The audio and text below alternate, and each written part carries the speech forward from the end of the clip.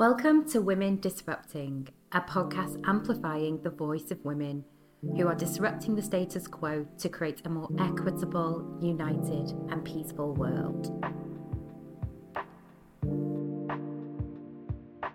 My guest today is Vivienne Porritt. Vivienne is currently one of the co-founders and strategic leaders for WomenEd, a global not-for-profit community that supports and empowers aspiring and existing women leaders in education. Vivienne has co-authored several books on women in leadership, and in 2022, Vivienne was honoured with an OBE recognising her amazing work in education, in particular her dedication to women's rights in the sector. I don't think Vivienne knows this, but she reinstilled a sense of hope in me. When I reached out to her to propose a potential partnership between WomenEd and the business I run with my brother, she was nothing short of supportive, really modelling that extended hand to bring other women on board with your own success. She really is an inspiration. And when you've listened to my interview with her, you will understand why. Vivienne, welcome. Thank you for being one of my first guests on our podcast. Thank you very much. And I love your title. I think it's wonderful. Yes, it's a great because it captures a real current need for what we need at the moment is more and more women disrupting the status quo like you. Briefly, just share a bit about your background. Came from a working class northern background. First in my family to go to university. And I loved education. I loved learning. And I was a clever girl. So that made me feel valuable in that way. My parents, God bless them, didn't really understand education, didn't really understand that I was clever and that I had ambitions to go to university, to do things like that. I always remember them trying to help by saying, "What did you get for your A-levels?" I said, "I got A, B, C." "Oh, you only got one A, Vivienne, then? I thought you were supposed to be clever." So it was a challenge at home in some ways, exacerbated by the fact that my mum was a paranoid schizophrenic and she was in and out of hospital a lot. And my dad couldn't cope really with that. So often every summer we'd go off to a distant aunt for the summer, things like that. We weren't really looked after very well. But what that did give us was a total bond between my sister and I. So she is my best friend. She lives 300 miles away, so it's a challenge. So we talk every single day and going up there for Christmas always. So university was like a haven for me in that sense. And I loved it. I stayed 5 years doing a master's as well as my PGCE. English and drama teacher, worked my way up through the ranks, as it were, to become a secondary head teacher. And after that, I worked at the Institute of Education in London and became a senior leader there in the university. What a story. What was it then that triggered you to co-found WomenEd? It was very specific, really. I have breast cancer and it was quite an aggressive one. And that meant with all of the medication, cognitively, I couldn't read, I couldn't watch the television, as in I couldn't concentrate enough. I couldn't remember the storylines all the way through. Mm-hmm. But what I found I could do was 144 characters on Twitter. As it was then. And so that was my way of connecting with people when I was at home for long periods of time on my own, as it were. And I started to meet lots of wonderful women. And between us, we started having a conversation that it didn't seem very conducive for women in education at that time, and especially on Twitter, because women's voices were being silenced by some of the male then big hitters. So on one Sunday, we had all of us had a conversation virtually lasting all day. until Kezia, one of our co-founders, said, I think we should have a little tea party about this. So 9 years later, we have a global charity to support women leaders in education. And it's been probably, I've had a wonderful career, but it's been probably the most joyous thing I've ever been involved in my entire life. When you were on Twitter and you were starting Women Ed Up, did you actually officially create Women Ed, or was it born out of just a conversation that you were having with other women leaders in education on Twitter? Yeah, it was just born out of that conversation. And the ball started rolling a lot. The tea party turned into an event, a conference, which we called an unconference. Yes. And through all our conversations, the first time we all met as a group of 7 was the night before that first unconference. And that, because everything else we'd done online, and that had taken us from the March to the September. And during that period, we'd created the Twitter account, set out our branding, set out our goals and mission. And after the unconference, we realized this was a thing. The joy of the women there were 200 women, the joy of them being in a women-only educational event, probably for the first time in their lives, was amazing. And then we realised we needed to take it further. So we started work on our values, our goals, and setting up networks, which it never occurred to us would go beyond England. There's 34 networks, a couple of them paused at the moment while the teams reorganise themselves. But those 34 networks cover Canada, all of the UK, about 10 in Europe, over to Asia and Australia. And you never imagined that it would get that big when you first started out? We didn't ever think it would go off Twitter. All we wanted to do was give women a voice on Twitter. That was it. That was what we started for, and why there's a microphone in our logo. So it's been a wonderful journey. You talk about Twitter, and for all its flaws, social media has actually, it sounds like that's been instrumental in setting up Women Ed and disrupting the status quo. So if any women are listening, and we know there are lots out there who aren't on social media and they're hesitant to do so, what advice would you give them to encourage them to use social media as a tool to network and bring other women together? Well, I understand that there is some horrible stuff on all of social media, but to be honest, we don't see that anymore because the community has grown so large. It's all we can do to keep up with simply posting, reading, posting, retweeting what is there. So if people want to engage in the online conversations, which are so important, I would say join Twitter, join LinkedIn, particularly those two, but don't bother with any other, don't bother following anything else unless it takes your fancy. Just engage in the conversation with Women Ed, and that is powerful, it's exciting, it's funny, so funny sometimes, and it's all about elevating and supporting women in education.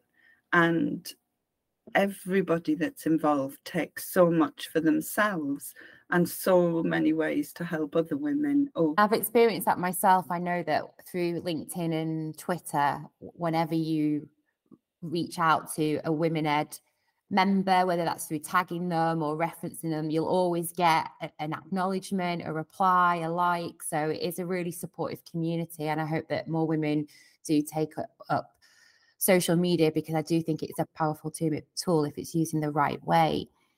Well, yes, because we've got 47,000 followers on Twitter, And that's slowed down since Twitter made some of the shifts. But then we also moved to LinkedIn, where we've got 4,000 followers on there, some of which are the same people, but they engage in very different ways. So it gives choice as well, like that. But it also connects us globally. So it's wonderful to hear what's happening to women in other parts of the world in education. Many things very similar, but other things, of course, dictated or influenced by the culture of the country or the region. Yeah. And we all learn from each other then. So I guess women listeners who are in education, who might not have heard of Women Ed before, but have probably picked up what it is based on our conversation so far. Can you just give a brief synopsis of exactly what Women Ed, what your mission is as an organisation? Well, our absolute mission is to give women the opportunity to become leaders in education if that's their choice. We're not going to make them be a leader, but if they're interested in that and want to move forward in a leadership role, what Women Ed tries to do is, first of all, support and encourage women with that ambition, but also to work on removing the barriers that are still, sadly, in place for women to become leaders in education. And many of those barriers are the same barriers faced by women in all sectors, but some of them are very specific to education.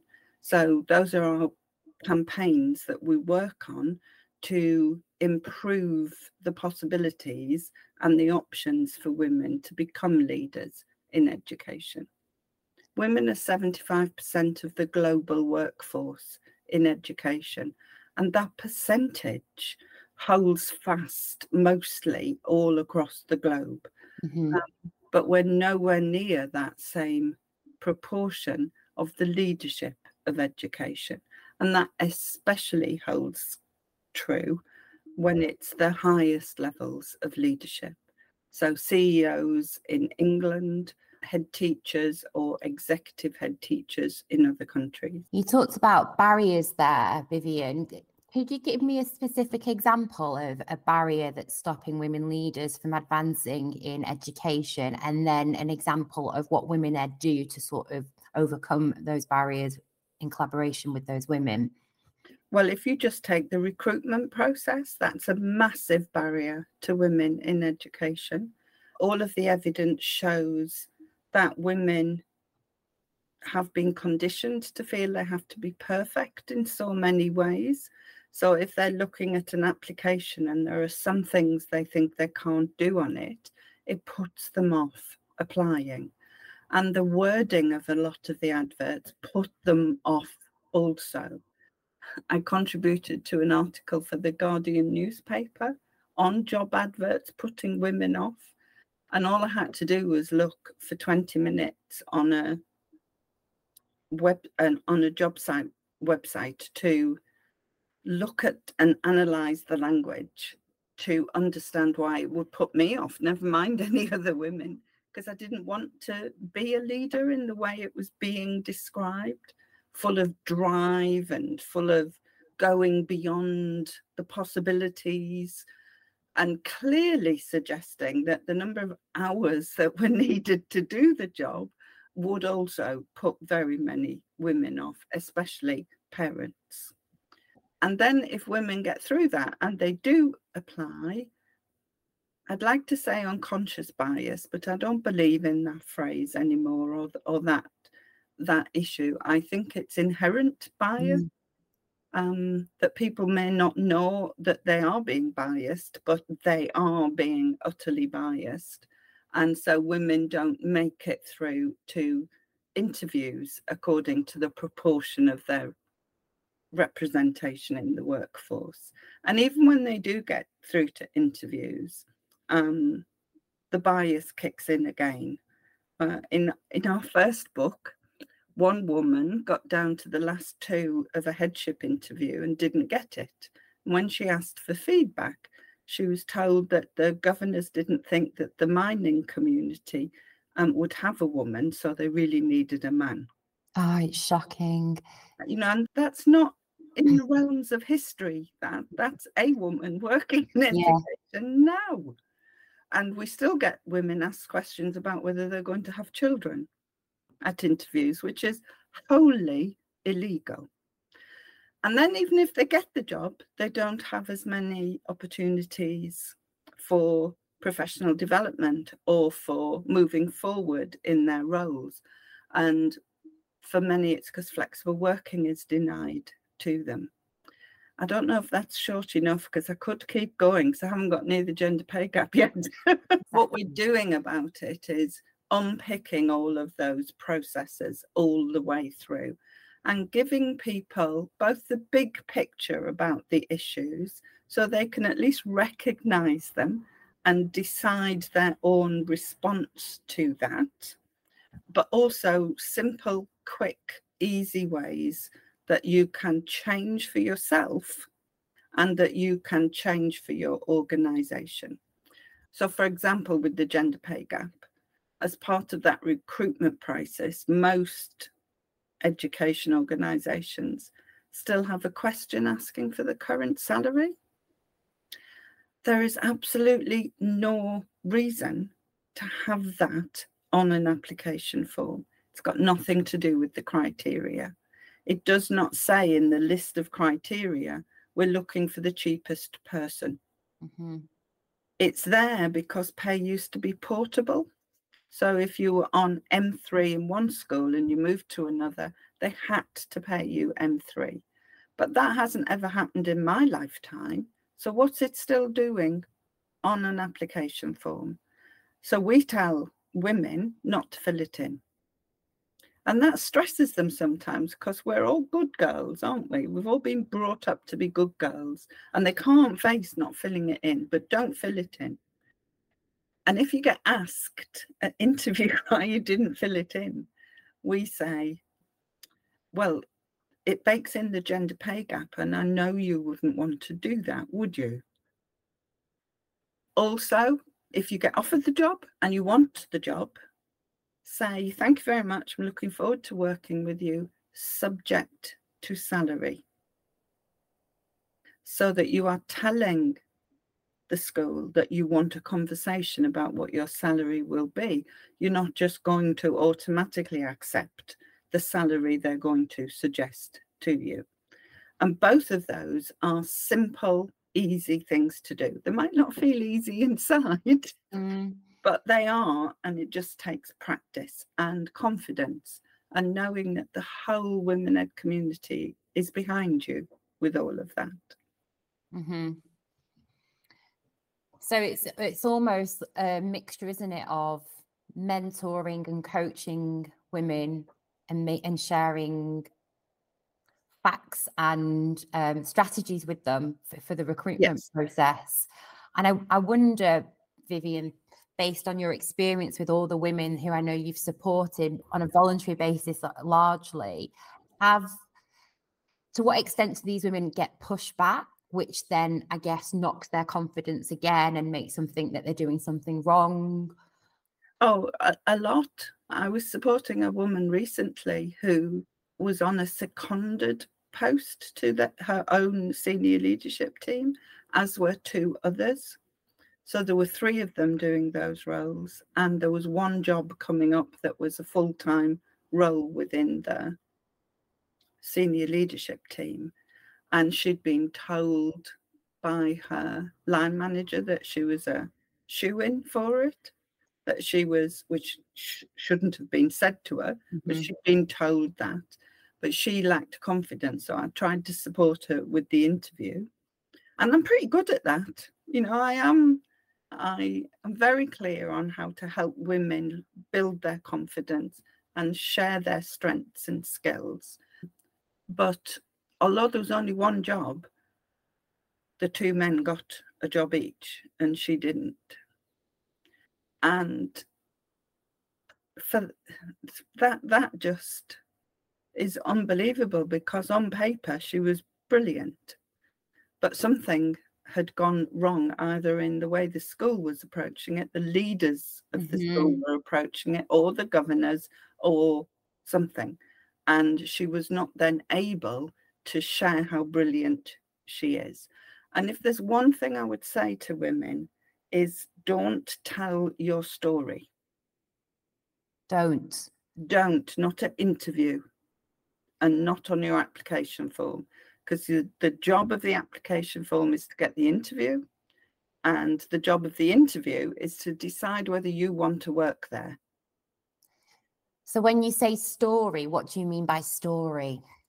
Just be very clear on your strength, your skills, the examples of how you've demonstrated those skills, the impact you've had and the evidence of that, and what you will do for the new school. Don't tell the story of your first leadership role 10 years ago and think that's a good example, because that takes up the time of the interview and there's only a certain number of questions they'll be asking. So your job is to tell them why they want you, not to think, how am I going to make them think they want me? So just shift in mindset. Yeah. Don't tell the story of your entire career or that lovely moment 15 years ago when. They're not interested in that. They want to know what are your skills, your strengths, your impact, and how are you going to make a difference for the new school? And focus on that. So this woman that you were telling us about who went for this position and it went to the boys, jobs for the boys, as we call it. This is a recurring story that I hear a lot, not just in education, but in other public sectors and private sectors. So what do we do at that point, Vivienne, to support women when they follow all the advice that we're giving them through the Women Ed community mentoring and coaching, and they take it on board, and then they get pushback and a knock like that? How do we support these women moving forward? Well, we support them by reinforcing the fact that these barriers that are there are not their fault. They're not about them. We are absolutely not trying to fix women. We have to fix the system in which women have to operate. So we have to really reinforce those messages, first of all. And then it's to help them make a decision about whether they want to stay in that school or they want to go and find another school that is more likely to cherish and appreciate their skills and their strength. It's a buyer's market at the moment in education. That's not good, but we might as well use it as women to understand that it's not you that people are rejecting at all. What they are doing is reinforcing an existing system. And you have to find somewhere that doesn't want to work that way. And in Women Ed, because of the size of the community, we know schools that celebrate women, and we celebrate them loudly and very clearly. We know schools that support flexible working. We know schools that are led by women who are absolutely championing other women. So together as a community, we can pick that person back up again, help them understand it's a systemic issue, and find cultures where that system isn't going to be working or has been broken down. It's not straightforward. It's not easy, but don't stay anywhere or don't work in a place that doesn't value what you can contribute. It's a hard enough job as it is in education, isn't it? So if you're not being valued, there are plenty of schools out there will really value you and enable you to move forward. You hear these same things out of education? Yes, I'm still friends with a lot of all my school friends. So there's a big group of girls, and we're all obviously out there in the job market in different sectors, all experiencing the same thread. And as you know, Vivienne, I teach not just teachers through the coaching apprenticeship. A lot of our women leaders are from different sectors who share the same stories. And I guess what's interesting about Women Ed is you're not necessarily in the system as an organization. So you have this sort of power to disrupt and shake things up a little bit. And I wonder, to what extent do you think a woman who is actually working in a system, whether that be a school or an organization, can they disrupt because it doesn't sometimes feel safe to do so? Yes, I appreciate the possible lack of safety, but I also think there's safety in numbers. So women will be the majority in the organisation, especially if you do remember, of course, that there are plenty of women in education who aren't teaching or leading or are leading in other ways. So bring those women together. Talk them through the issues, ask them their stories. That's when women do need to tell their stories to other women, very definitely. And on our website in Women Ed, we've got so many strategies, both simple, quick ones and more long-term ones. And start saying, what is it in this organisation we want to raise awareness of and we want to do something about? And do that one thing. Because that's our 10% braver mantra. If you do one thing and it helps and it makes a difference and you haven't died as a result of doing it, then do another one thing and another one thing. So you don't have to be brave and disrupt the entire system. That's massive, that's hard. But find one thing that will make a difference for the women in your organisation. Women Ed partners with other organisations in helping them to do that. And we're particularly interested in helping trusts at the moment, if we can, because they have some of the largest gender pay gaps, for example. So there's lots of ways we can work with women, but the women in organisations can work for themselves and with themselves also. And we're always happy to help a group of women if they want to test out something in their own organisation. That's great to know. And I'm sure lots of women will reach out. If there are women listening from different sectors and they're like, I really like this idea of Women Ed and I really want one for my sector, what piece of advice would you give them to set something up like Women Ed? Find some like-minded women and find some allies as well. We have some supermen who are really strong, really vocal allies for Women Ed, and that encourages other men to realise that they do have a part to play and they're welcomed. So find other like-minded women. Find out the data in your organisation, because that's what got Women Ed started. We knew things weren't feeling good for women, but then data came out about the proportion of representation. And then even more shocking, that there was a gender pay gap in education. And we didn't know any of that, even though we'd all sat and looked at the makeup of the senior leadership teams all our career. We kind of just thought, well, this is the way it goes. So find out the data in your organisation and share that. Bring women together. Put that data in front of your own leaders in your sector and ask what's going on and ask for support in exploring it and making different ways forward. And then find the ways to communicate with more women, whatever are the ways that suit your sector or the women that are engaged within it. Because women are lurkers on lots of social media or Slack or any other ways in which organisations can communicate, and just bring women together. Get them to tell their stories, because some of them are shocking and some of them are joyous.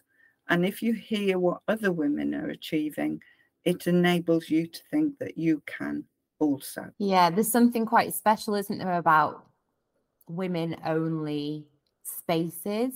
And what is it about women-only spaces that creates that sort of magical, special feeling that is really just quite empowering?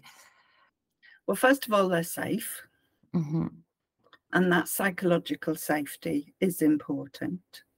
Secondly, women are enabled to talk and speak.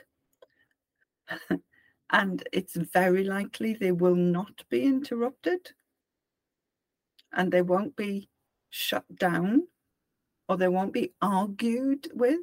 There may be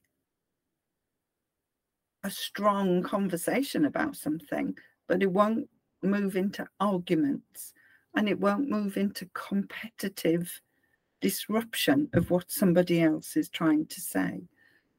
In fact, it's more collaborative, it's more respectful. People listen to each other. People add and amplify, something we're really, really keen on in Women Ed. You listen to somebody, you don't repeat what they've just said. You don't tell them how it works for you. You add something to it and you amplify what they're saying rather than contradicting them or ignoring them. And women celebrate what the other women are doing and tell them that's amazing, that's wonderful. What can I do that would work in that way? So it's a real conversation, it's real collaboration, and it's real community feeling. None of the other C's, such as competition, in that way. Mm-hmm. And that follows the stereotypes, I know, but it's absolutely true. Mm-hmm. Yeah, the very inspiring places to be. And on that note, Vivienne, I wonder who inspires you? My sister. I will always say my sister. She's absolutely amazing.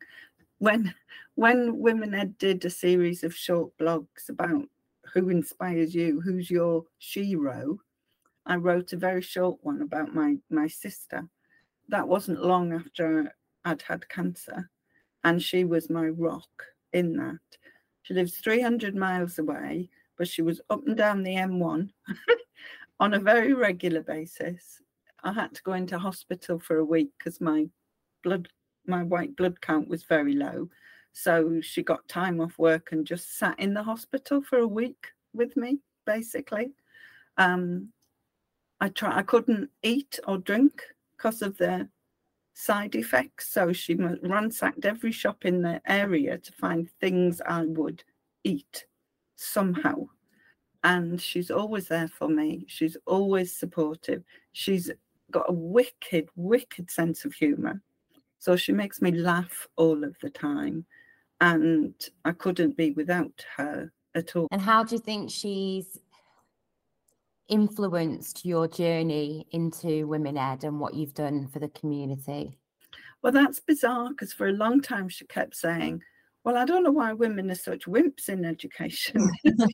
She was in the private sector where things were tough in that way. And I said, they're not wimps. It's not the women, it's the system. You're in the private sector, which may be a little bit more understanding of some of the issues and why they need women, especially in the sector she was in. The system within education is what grinds women down. And now her daughter is a teacher. She's kind of dreaming. This is not good. And sometimes she wants to take a machete to people in education because of the way that women are now treated. So she's totally on board now. She wasn't before, but she is now. Yes. And I think if I'm allowed to say so, and I don't do this very often, but I think it was the fact that I got an OBE for Women Ed that made my sister realise, bloody hell, this might actually be something important that she's doing. And she said to me, you know, for two girls from a house that we came from, for you to be successful in that way is just, you know, makes her heart sing. So that was just lovely. And isn't it interesting when her daughter started teaching, that was when she started to twig, because I think from my experience when I was teaching, it was my mum that I went to all the time with anecdote after anecdote story. She knows the sector inside out because you need that person because it's such a tough job, isn't it? So. And interestingly, for my niece, it wasn't until she moved nearer leadership roles that it started to really kick in. Same. Interesting. Yes. Very. If you could change one thing for women in today's world in order for them to have better lives, what would it be? Any women, not just women in education. Women in general, yeah. If I could change it, it would be that as they're growing up, we get rid of the gender stereotypes that enhance what the system is set up there to do. So stop the pinkification.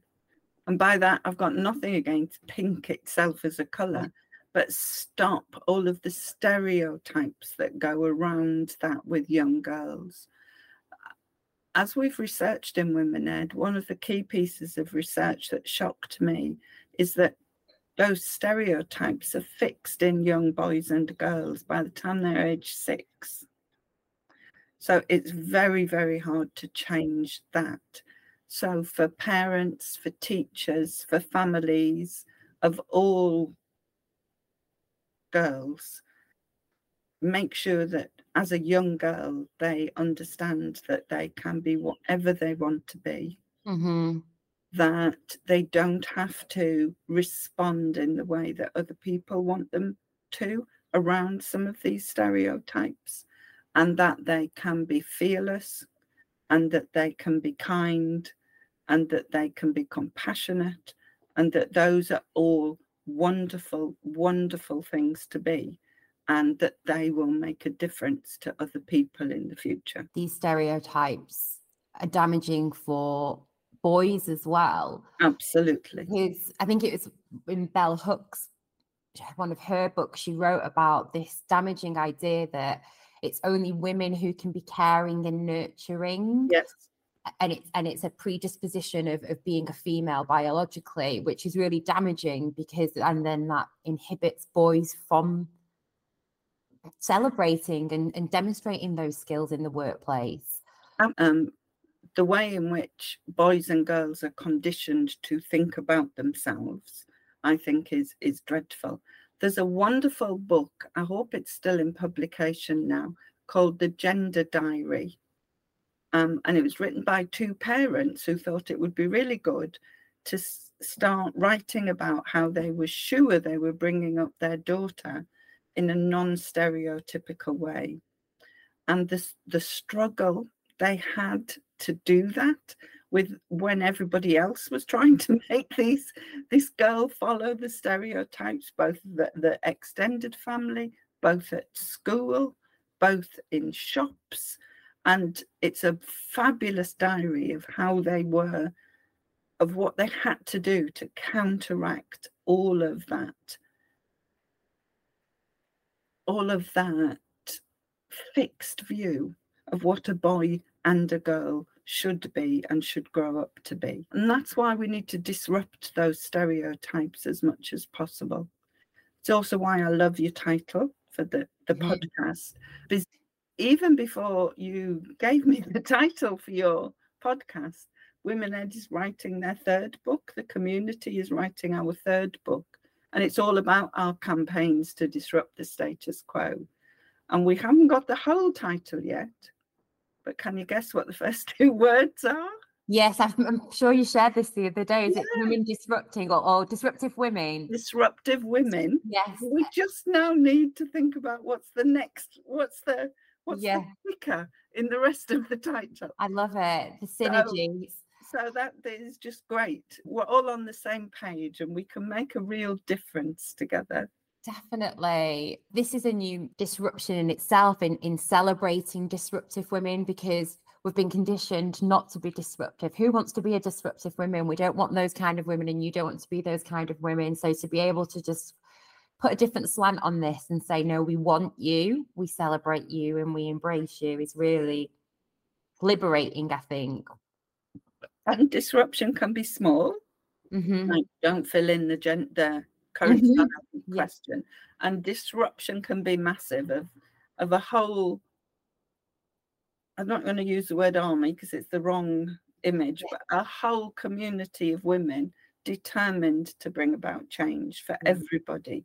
That is powerful. It's that momentum, isn't it, that you gain from the little things where you might just have one conversation and someone says, oh, I've heard you shouldn't write your pay on an application, and then someone else does it, and then you hear another story and you sort of gain momentum, and it's quite exciting, isn't it? Absolutely. And that's why, I would want organizations to celebrate with their own women when some of these changes are made.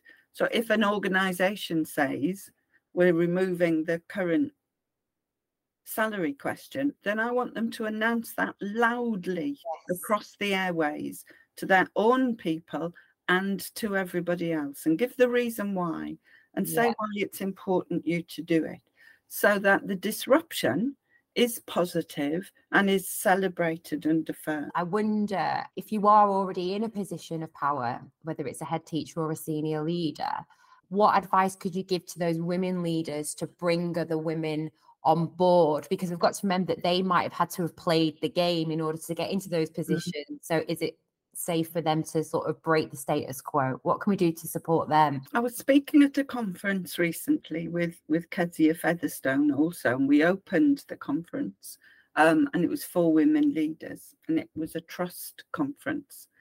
And one of the trust women leaders told a wonderful story about how she had bought our first book, 10% Braver, and after she'd read it, she chose the section that made the biggest difference to her own thinking, and she annotated it, and she signed the book, and she gave it to another woman and asked her to do the same. And the book went right round the women in the organization, and then they came together to talk together about what they'd chosen and why, and the difference it made for them, and then what difference they could make together. And then she bought another book to do the same thing. And so it's about bringing the women together, sharing your stories, sharing the data, sharing the knowledge, and the fact that there's communities out there in every sector that will help you, and then decide what's the difference we want to make. That's the mantra I use personally in all the work I do, both in Women Ed and when working with other school based, or what's the difference I want to make, and what will it look like when I've made it, and be very clear on that and work towards that collaboratively and together, and celebrate and laugh and share all of it all of the time. Thank you so much for sharing, Vivienne. Thank you for asking. I wonder whether could prompt you now to think of a woman leader you'd like to see in 10 Downing Street. Which woman leader would you love to see run for Prime Minister in the next election that you think, yes, she's an inspiration, she'd do a good job? Does it have to be a woman who would be enabled to be part of it, or just any woman anyway? Any woman. I would struggle to choose between Michelle Obama and Jacinta Ardern, but I'd go for Michelle Obama. Yeah. I was fortunate enough to get a ticket to one of her talks at the O2 when she was doing her global tour after her book. And she was everything I had hoped she would be from what you saw. Warm, engaging, funny, incisive, disruptive, very definitely about what she felt needed to change, clearly able to achieve what she wanted to do, and clearly furious about the state of the world. So I think a bit of fury does help, but I think she embodies everything powerful about women and everything glorious about women. She's maybe a very obvious figure to pick, but we could do with somebody who would make us feel good, who would make us feel that she's there for us, not for herself. I'm trying to not get too political as we move forward in what I'm saying, but she's there to do good for other people. Yeah. And she finds the ways to achieve that by working with other people and bringing out their strengths and their abilities. And any woman that can do that is who I'd like to see. I'd like to see a much more diverse group of people in Parliament, because we get better ideas the wider the experience and the background. And I think somebody like Michelle Obama brings all of that to the table. I was like, I bet she's going to pick Jacinda Ardern, because I know you're a fan of her, but it's a hard call, isn't it, between both of those? Yeah. I love some of the words of Jacinda Ardern, where she just rewrote what a leader should be like. And that spoke to so many women in the world, because that is how they want to lead. Yeah. And I think if there's anything we could do to disrupt, it's to enable women to lead as women, not as pretend versions of men, really. Yeah. And I'd like more men to lead like women. Yes, this is it. She stood down in such a dignified way, and I so admired Jacinda for going, do you know what, I'm done with this now, and that's okay. Rather than, like you said, in these recruitment applications, they want blood, sweat and tears, don't they? And the above and beyond phrase alludes to, we want you until you are on your knees and burnt out. But she recognised that if she went on, that perhaps would happen, and who wants that? That's strength. That's not weakness. So it's changing all those leadership perceptions, turning them round and saying, good leaders lead people. And what does it take to do that? Absolutely. You've been a head teacher, haven't you, Vivienne? I guess it's quite similar to being a head teacher in that there's only so long you can go as a head teacher because of the intensity of that role before you have to go time out, hand over to someone else, would you not say? Yeah, that's exactly what I did. I did 5.5 years as a head teacher, and I had a particular experience with a parent that made me say to the governor, to the chair of governors, you can either let me go for a year or you can let me go for life, because I am going to murder a parent any minute. And what that made me realise was that I felt I'd done all I could with the school there and with the team. We'd done a brilliant job over that period of time, but I didn't think I could take it to the next level. Or if I did, I would have to murder somebody on the way, as it were. And I was quite a young head teacher. And then I'd started to think, I'm not sure I can do this for another 18 years. Because it was the first time I'd realised that you can't change jobs in a school when you're ahead. In all the other schools I'd had, even if I'd stayed quite a long time at a school, I'd changed roles and jobs, and I needed that. Well, you can't swap that as a head teacher, really. So I needed a different challenge, and I moved to work with a university then. I'd worked for local authorities, I'd worked for schools, but I hadn't worked for the triumvirate of a university. And so, yes, I think that's right. I admire heads who've stayed for a very long time and managed to keep their own sanity in that way, but also keep the school moving forward and the community with you. I think that's amazing to be able to do that. But I think it's also good to share your own skills around in different ways as well. And if people want to get involved with Women Ed, how do they do that? Well, the first thing I think is to look at the website, which is womened.com, so that you get a sense of what we're doing, what we're about. and how you can engage. Read the blogs, because that really tells you what our community are thinking about and doing. Engage on social media, I'd say particularly Twitter. We are at Women Ed. There's no S in Women Ed, it's just at Women Ed. And also on LinkedIn, we're Women Ed. Get a feel of the community, join in, read what we're saying, read what we're sharing, comment, have a conversation. Read one of the books. We've got 2 books out, working on a third. Can you tell by the haggard look on my face? Yasmin, you're the only one that can see it. Not at all. Manuscript deadline as soon as we come back after Christmas. So we're in the thick of it at the moment. Read the books, read the blogs. If you can get to an event, go to an event, because that is the real flavour of Women Ed. And then decide whether you want to be part of the community or you want to get more involved. Amazing. And you won't be disappointed, because I certainly haven't since I've engaged with the community. Thank you so much, Vivienne, for being an amazing guest. Oh, thank you for inviting me and for you joining in the conversation. Thank you for listening to this podcast episode. I'm always looking for disruptive women as guests. If you think you'd make a great guest or know anyone who would, then please email me with the details. You can email info@yasminarifcoaching.com. More details in today's show notes.